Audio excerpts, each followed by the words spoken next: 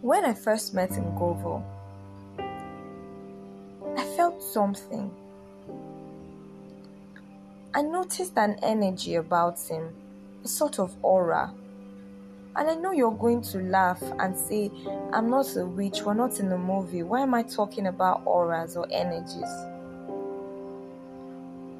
But this is the only thing, this is the only way I can explain this. It was as though there was something inside me that responded to the primal call of this aura that Ngovo had about him. It was so deep and dark.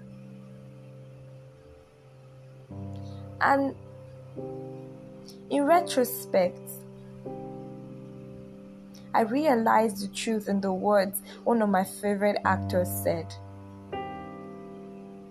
He said, "Do not underestimate the allure of darkness, because even the purest of minds are attracted to it."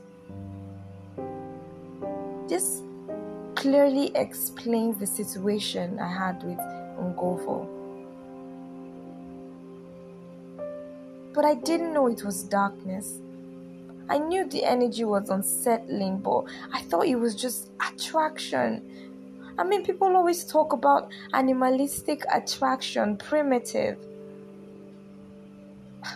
And call me stupid, but I was excited I found something like that finally. I didn't stop to think, like, why? I didn't want to run away, even if now I have to admit that a part of me always nagged me to run, but I didn't.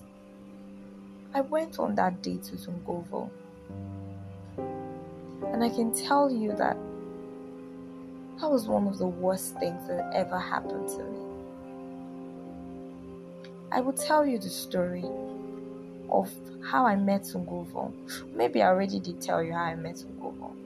I'll just go further to tell you what happened. About all those half bodies beneath his room in his basement.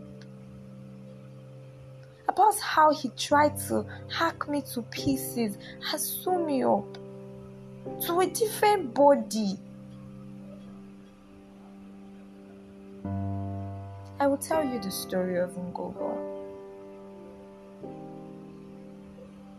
This is how it all began.